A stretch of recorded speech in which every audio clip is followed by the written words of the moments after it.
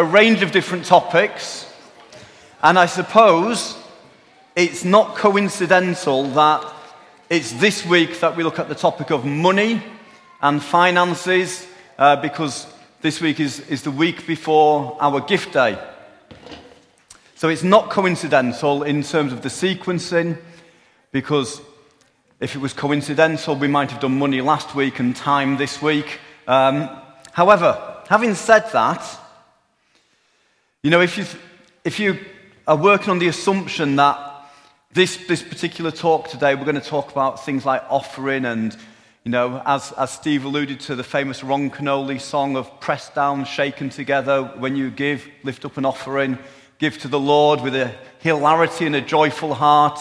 Well, it's not that I'm trying to undo that sense of giving with hilariousness and a joyful heart and a lightness in your spirit. By no means. I completely 100% support that is how we should give.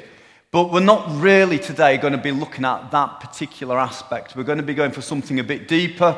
We're going to be looking at some underlying principles. And in planning for today, sorry, I've got a little bit keen and tried to get into it too quickly. I've not even introduced myself. So, my name's Mark. I've got the privilege of being part of the leadership team here at Jubilee.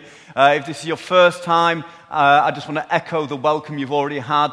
We love having visitors. We love having guests. We love to honour our guests. We love people to fill in the little cards, not so we can spam people, but so we can say thank you for coming, thank you for joining with us. So if you've been once, if you've been twice, if you've been 470 times, you're equally welcome today. When I was planning for today, and we're talking about the habits of grace, the spiritual disciplines, and the role of money in our lives, the role of money in the life of a believer, a follower of Jesus, I was led to put together something which is about, it's about how our mind works. It's about the priorities we have in life. It's kind of like quite foundational. And I thought, in terms of what would be happening, would be this particular message would be part of a jigsaw. It would be something that adds to our overall sanctification. You know, as Christians, we spend our lives becoming who we became, like that in one instance when we were saved. But as we walk with God, there's a transformation. We've already made the change, but we're still being changed.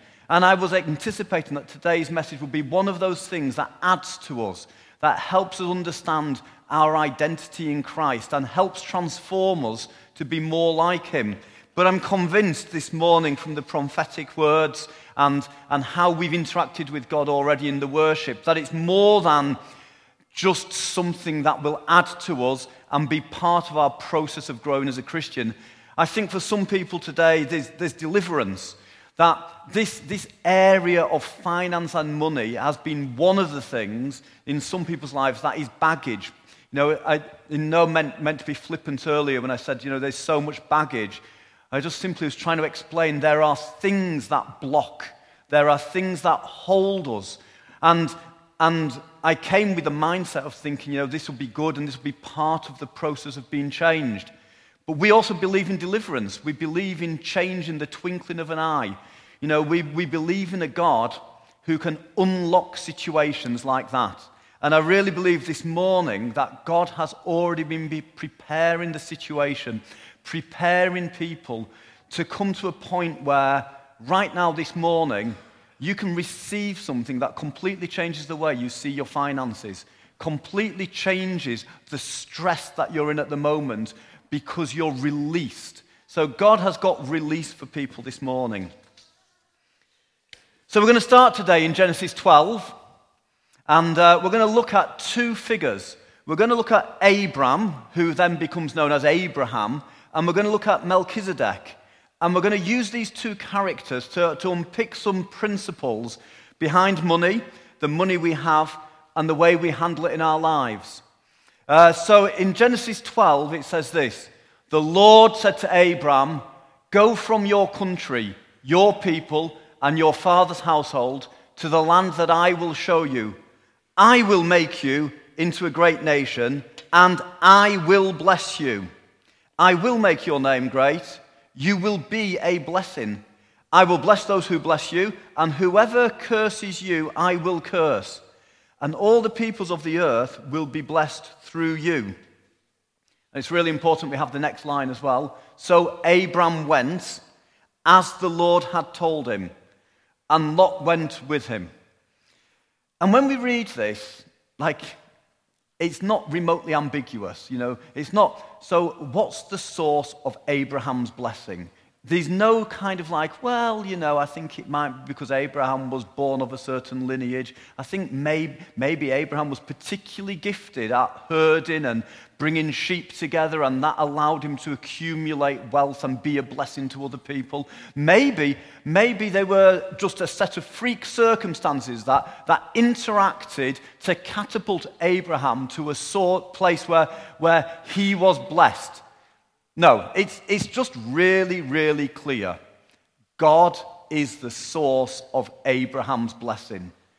God is the source. And for me and for you, actually, it's exactly the same.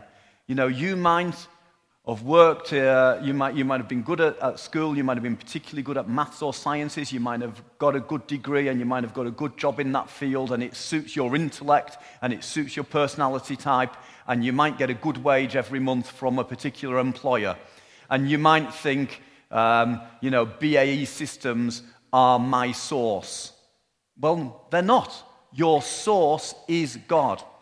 God is the source of finance in your life. You might think, well, look, I'm in a particular circumstance in life, but I work hard, I'm productive and I'm fruitful, and I spend my time caring for my wider family, and I work hard at that. But my source is my disability payments, so my source is the UK government. Well, no, not at all. Different circumstance, working equally hard, but your source is still the Lord. God is our source. Now, He's not a limited source. If your phone's going down and you buy a cheap power bank and you plug it in and it's on 30% or something, and you come back half an hour later and it's on 31%, and you think, oh no, I'm never going to get what I need out of this thing. It's not sufficient to cover my needs. Or those sockets that you get in the free charging places, and you plug it in and it's kind of is there an amp coming out of that thing? I'm not even sure. It's that's the source, but the source does not have sufficient to meet my needs. God is not like that. For all of us in this room, the source of our finance is God. But He is not a limited source. My daughter Amy, I think she's out, but she went to New Day a couple of years ago, and Adrian Holloway spoke, and he was trying to explain to the teenagers how it is with giving. And he brought in this huge plate of Krispy Kreme donuts, and he was trying to explain. He said, if I had a Krispy Kreme donut and I gave it away, I could satisfy the sugar cravings of perhaps one, maybe even two teenagers, but I couldn't satisfy a whole room full of teenagers. And he was saying, but because I've got this huge plate of Krispy Kreme donuts, I can satisfy the sugar cravings of so many teenagers. But then he took it to the next level and he said, you know what? God is the God of all the donuts. God has got all the donuts. Anyone who needs sugar can come to God. He has enough donuts for everyone. It says in the Bible, in Psalm 50, verse 10, for all the animals of the forest are mine, and I own the cattle on 1,000 hills. Our source is not a limited source, and that's poetry. In hill number 1001, guess who owns the cattle? It's God. It's a limitless source. God is better than cold fusion. He has got an infinite provision. And it's also like this. Or it's also not like this. In The Simpsons, this is Mr. Burns, or to give him his full name, Charles Montgomery Monty Burns. He's the guy who owns the nuclear power plant. If you don't watch The Yellow People, just tune out for a minute, because you've got no chance of getting this one. But Mr. Burns is incredibly wealthy. Incredibly wealthy. He has enough to provide for all the needs of the good townsfolk of Springfield. He has the resource, but he doesn't have the inclination. He does not have the inclination to share what he has with the people of Springfield. In fact, it turns out he's a bit of a miser and a misery. But God not only has the provision, but as well as having the provision, he has the heart towards his people to supply their needs from his glorious riches. So in Matthew 6, Jesus is talking to a large crowd of people. And he's saying, look, if you look at the flowers, if you look at the lilies in the field, look at the way they're covered. Look at the beautiful kind of patterning they've got. Some of you're worried about, will God give me clothes? If he's taking care of the lilies like that, how much more so will he care for his people and make sure his people have provision? So God is our source, and his heart is towards his people to provide for them. So at this stage, what we need to understand is the money in our pockets, which for me is £2.20. The money in our pockets is not ours. It's come to us from God. Whether that was from an employer, from an agency, from a donation, or we just found it in the gutter. It's from God. And if you think about it, who would you rather have supplying your needs? There's one preacher who talks about people, says, with your peanut brain. Who would you rather have supplying your finance? Yourself, with your own skills, your own ability, your peanut brain, working and striving as hard as you can to make what you can make? Or would you rather receive from the one who has everything and the one who has a benevolent Father's heart towards you? And when we understand that what we have is from God, it releases us from the striving. They talk about get all you can and can all you get. That very, very human concept of, well, I need to work hard with the abilities and the strength that I've got in order to provide for myself and those around me. As Christians, we're released from that. As Christians, we move from a mentality of being self-driven to a mentality of receiving what is God-given. And it's about moving from getting all we can and canning what we get to having an attitude of gratitude. But going back to Abraham, and in that scripture thing, it is really important. God is very clear talking to Abraham. God is very clear that he is our source. But in this scripture we read, so Abram went. And it's not that God is our source and the way we receive from him is just to simply chill out and sit in the deck chair and let the blessings roll in and let the finance accumulate in our bank account.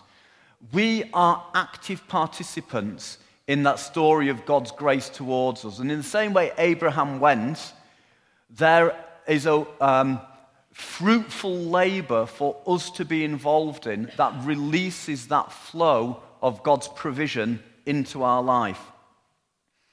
In Genesis 15:6, it says, Abraham believed God and it was credited to him as righteousness. And in Genesis 18, we've got another little episode, which I love. It shows us about how Abraham related to God and how Abraham was able to really get a hold of how God was his source because of his understanding of who God was. And let me read it to you. At the start of Genesis 18, the Lord appeared again to Abraham near the oak grove belonging to Mamre. One day, Abraham was sitting at the entrance to his tent during the hottest part of the day. He looked up and he noticed 3 men standing nearby. When he saw them, he ran to meet them and he welcomed them, bowing low to the ground.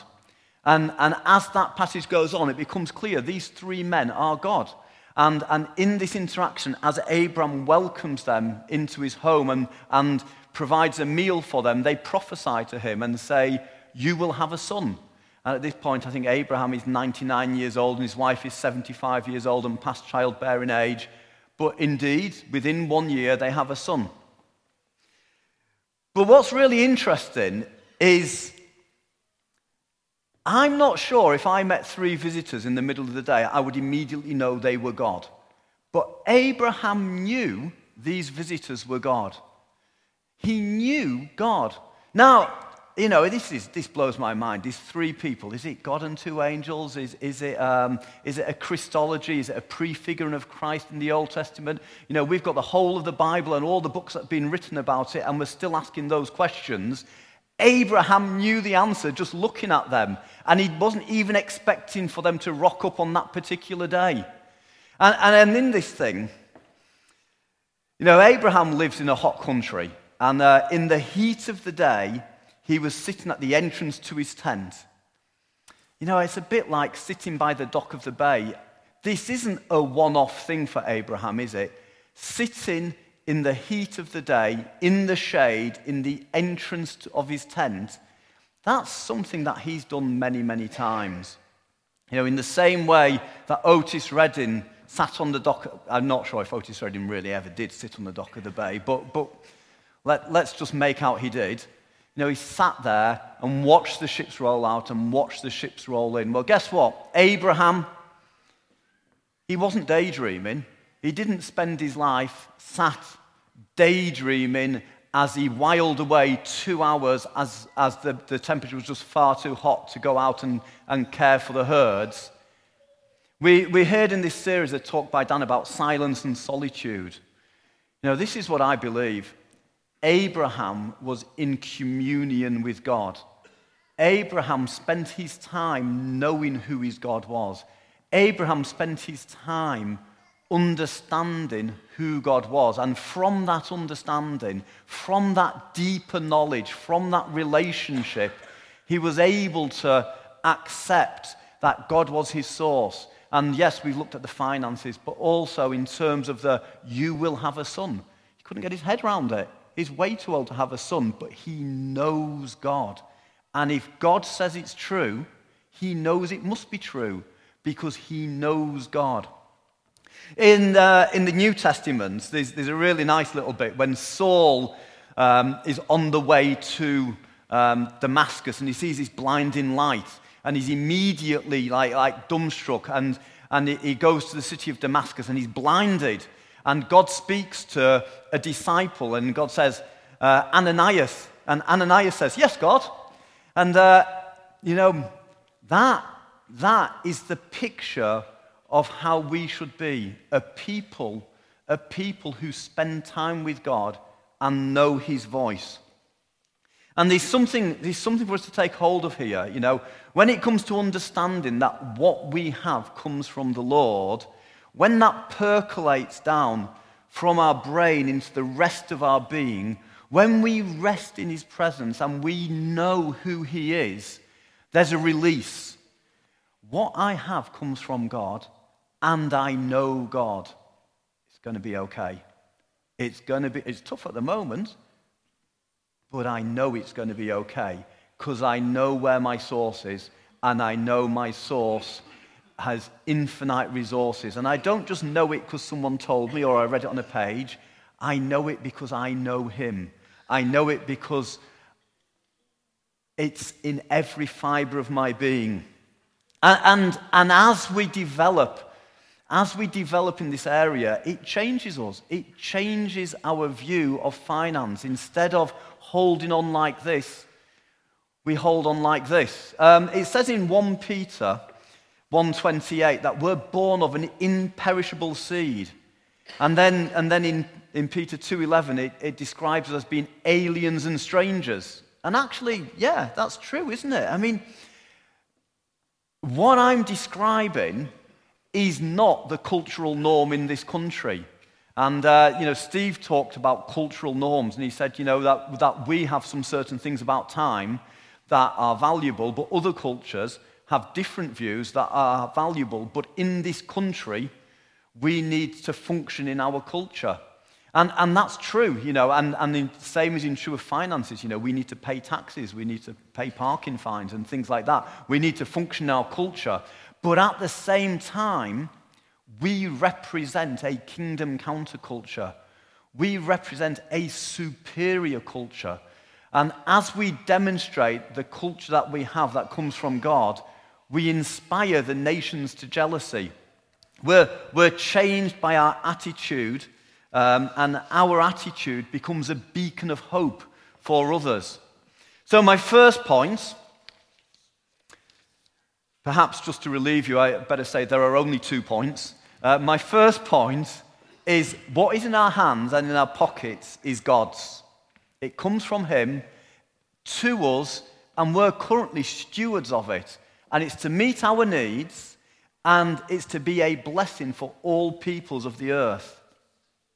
And just before we go on to point number 2, I do want to just kind of like emphasize that there is a potential pitfall that as we embrace that it's God's, and I've already touched on this, that actually that doesn't remove from us any obligation to do anything. You know, we understand that God has infinite riches, so that doesn't mean we don't need to get actively involved. I mean, it puts it really bluntly in Thessalonians. It just says, if you don't work, you shouldn't eat.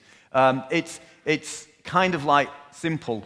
Now, you know, we know work means many, many different things. And in terms of being, you know, a kingdom counterculture, we value everyone who works fruitfully equally. It doesn't matter whether that is caring, whether that is volunteering, whether that is paid employment. The shape and what it looks like is not important.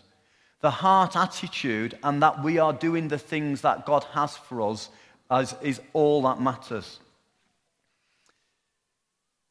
But in the same way that Abraham had to take some steps, we recognize that we also need to be fruitfully involved in working to release everything that God's got for us. So with the starting point, and Steve put this really great at the start of the offering, is at the starting point is what we have has come from God. When we talk about offerings or giving, really every single time, what we're actually talking about is just giving back. You know, it's giving back. It's not giving from what we have. It's giving from what we have received. It's giving from what we are holding.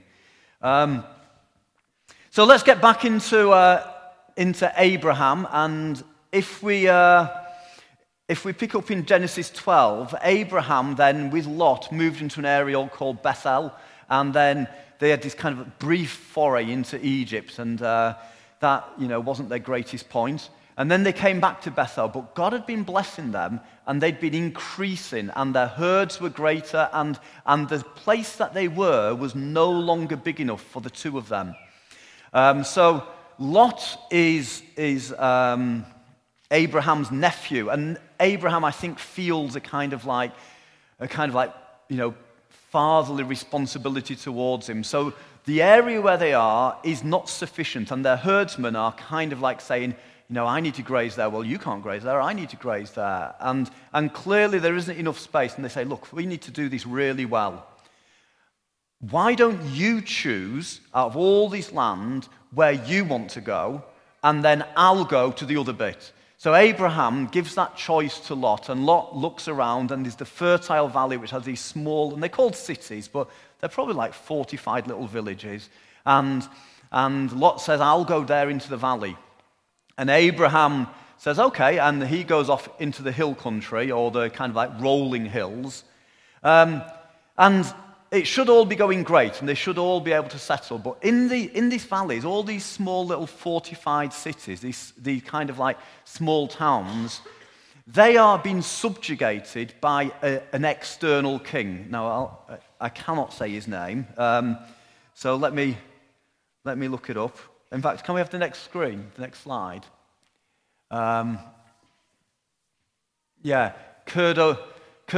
Kedorlaomer, or anyway, something beginning with K. So all the different cities that are in the area that Lot has settled have been subjugated by the king beginning with K. And basically, after about a dozen years, they say, you know, we've had enough of this. And they're probably paying taxes to him or something like that. So they rebel, And he doesn't particularly like that because he was probably enjoying getting the tax income. So he goes down into the valleys, Kedorlaomer, and wages war on the kings in the valleys. And Lot's caught up in this, and Lot is taken prisoner as well.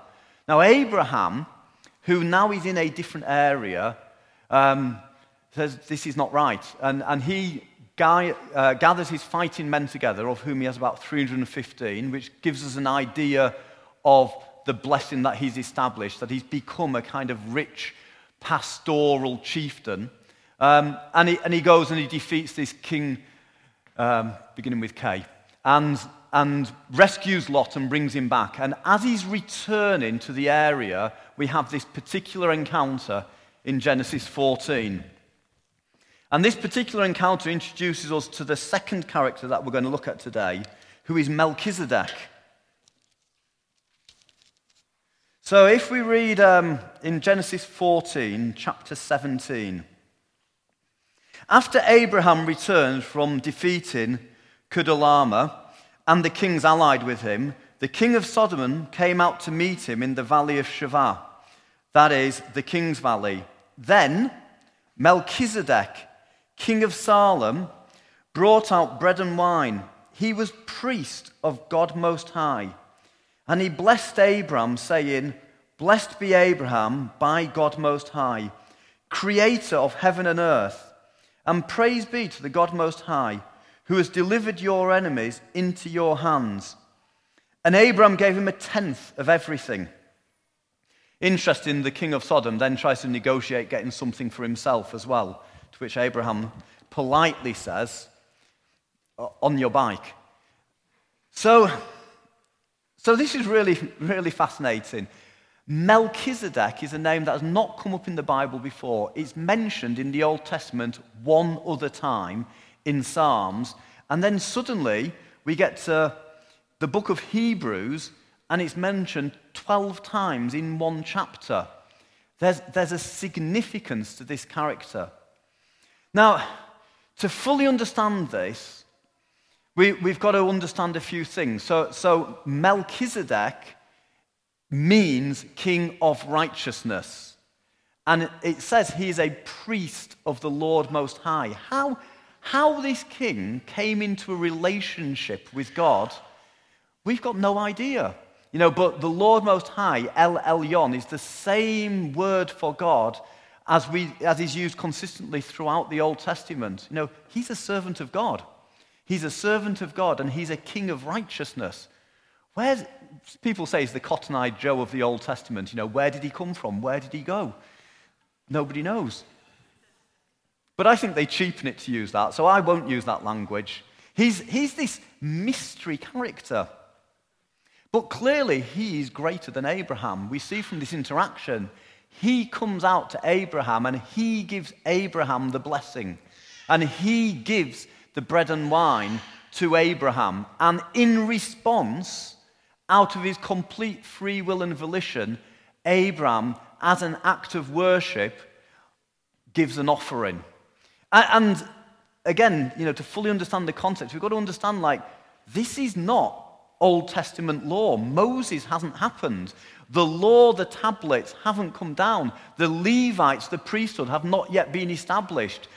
You should give this, you should give that. This is how it is. This law, this written law, this rules and regulations to help people be righteous has not happened. Yet here we have a giving, a response to grace, and a free will response. And this is the pattern. All the law does, all the rules and the regulations do, are show us that the law cannot bring life. The law shows us that we are condemned. The law shows us that we cannot keep the law. When Jesus comes, it says Jesus comes not to abolish the law, but to fulfill the law. Now, I didn't really fully understand that phrasing, that Jesus comes to fulfill the law. But when you look in a few different translations of those words in the Bible, a more helpful translation is to say that Jesus comes to achieve the purpose of the law. So the law's purpose is to get people right with God. But it doesn't do it because people are unable to follow it and unable to become right with God through the law. But Jesus comes to fulfill the law, to achieve its purpose.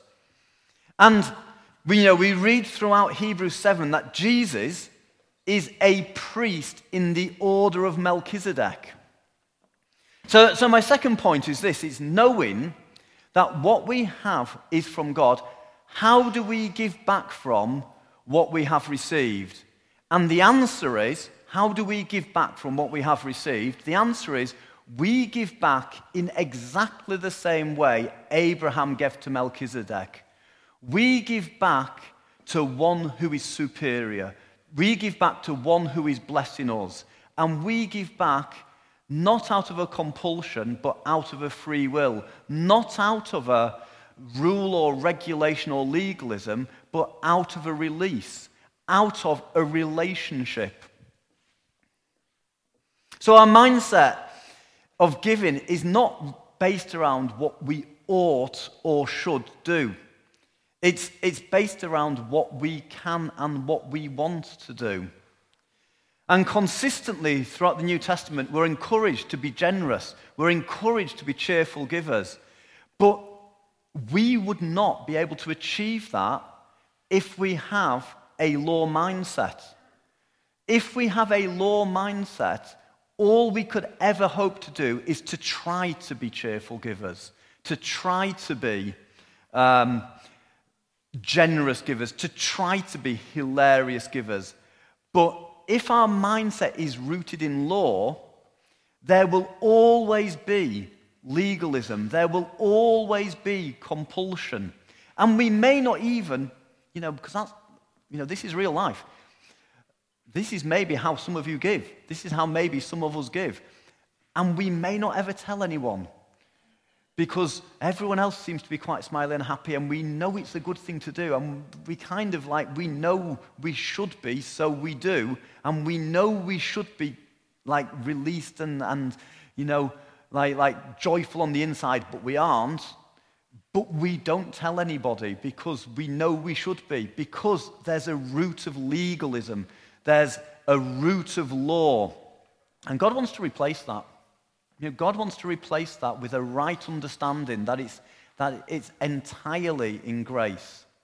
Entirely in grace.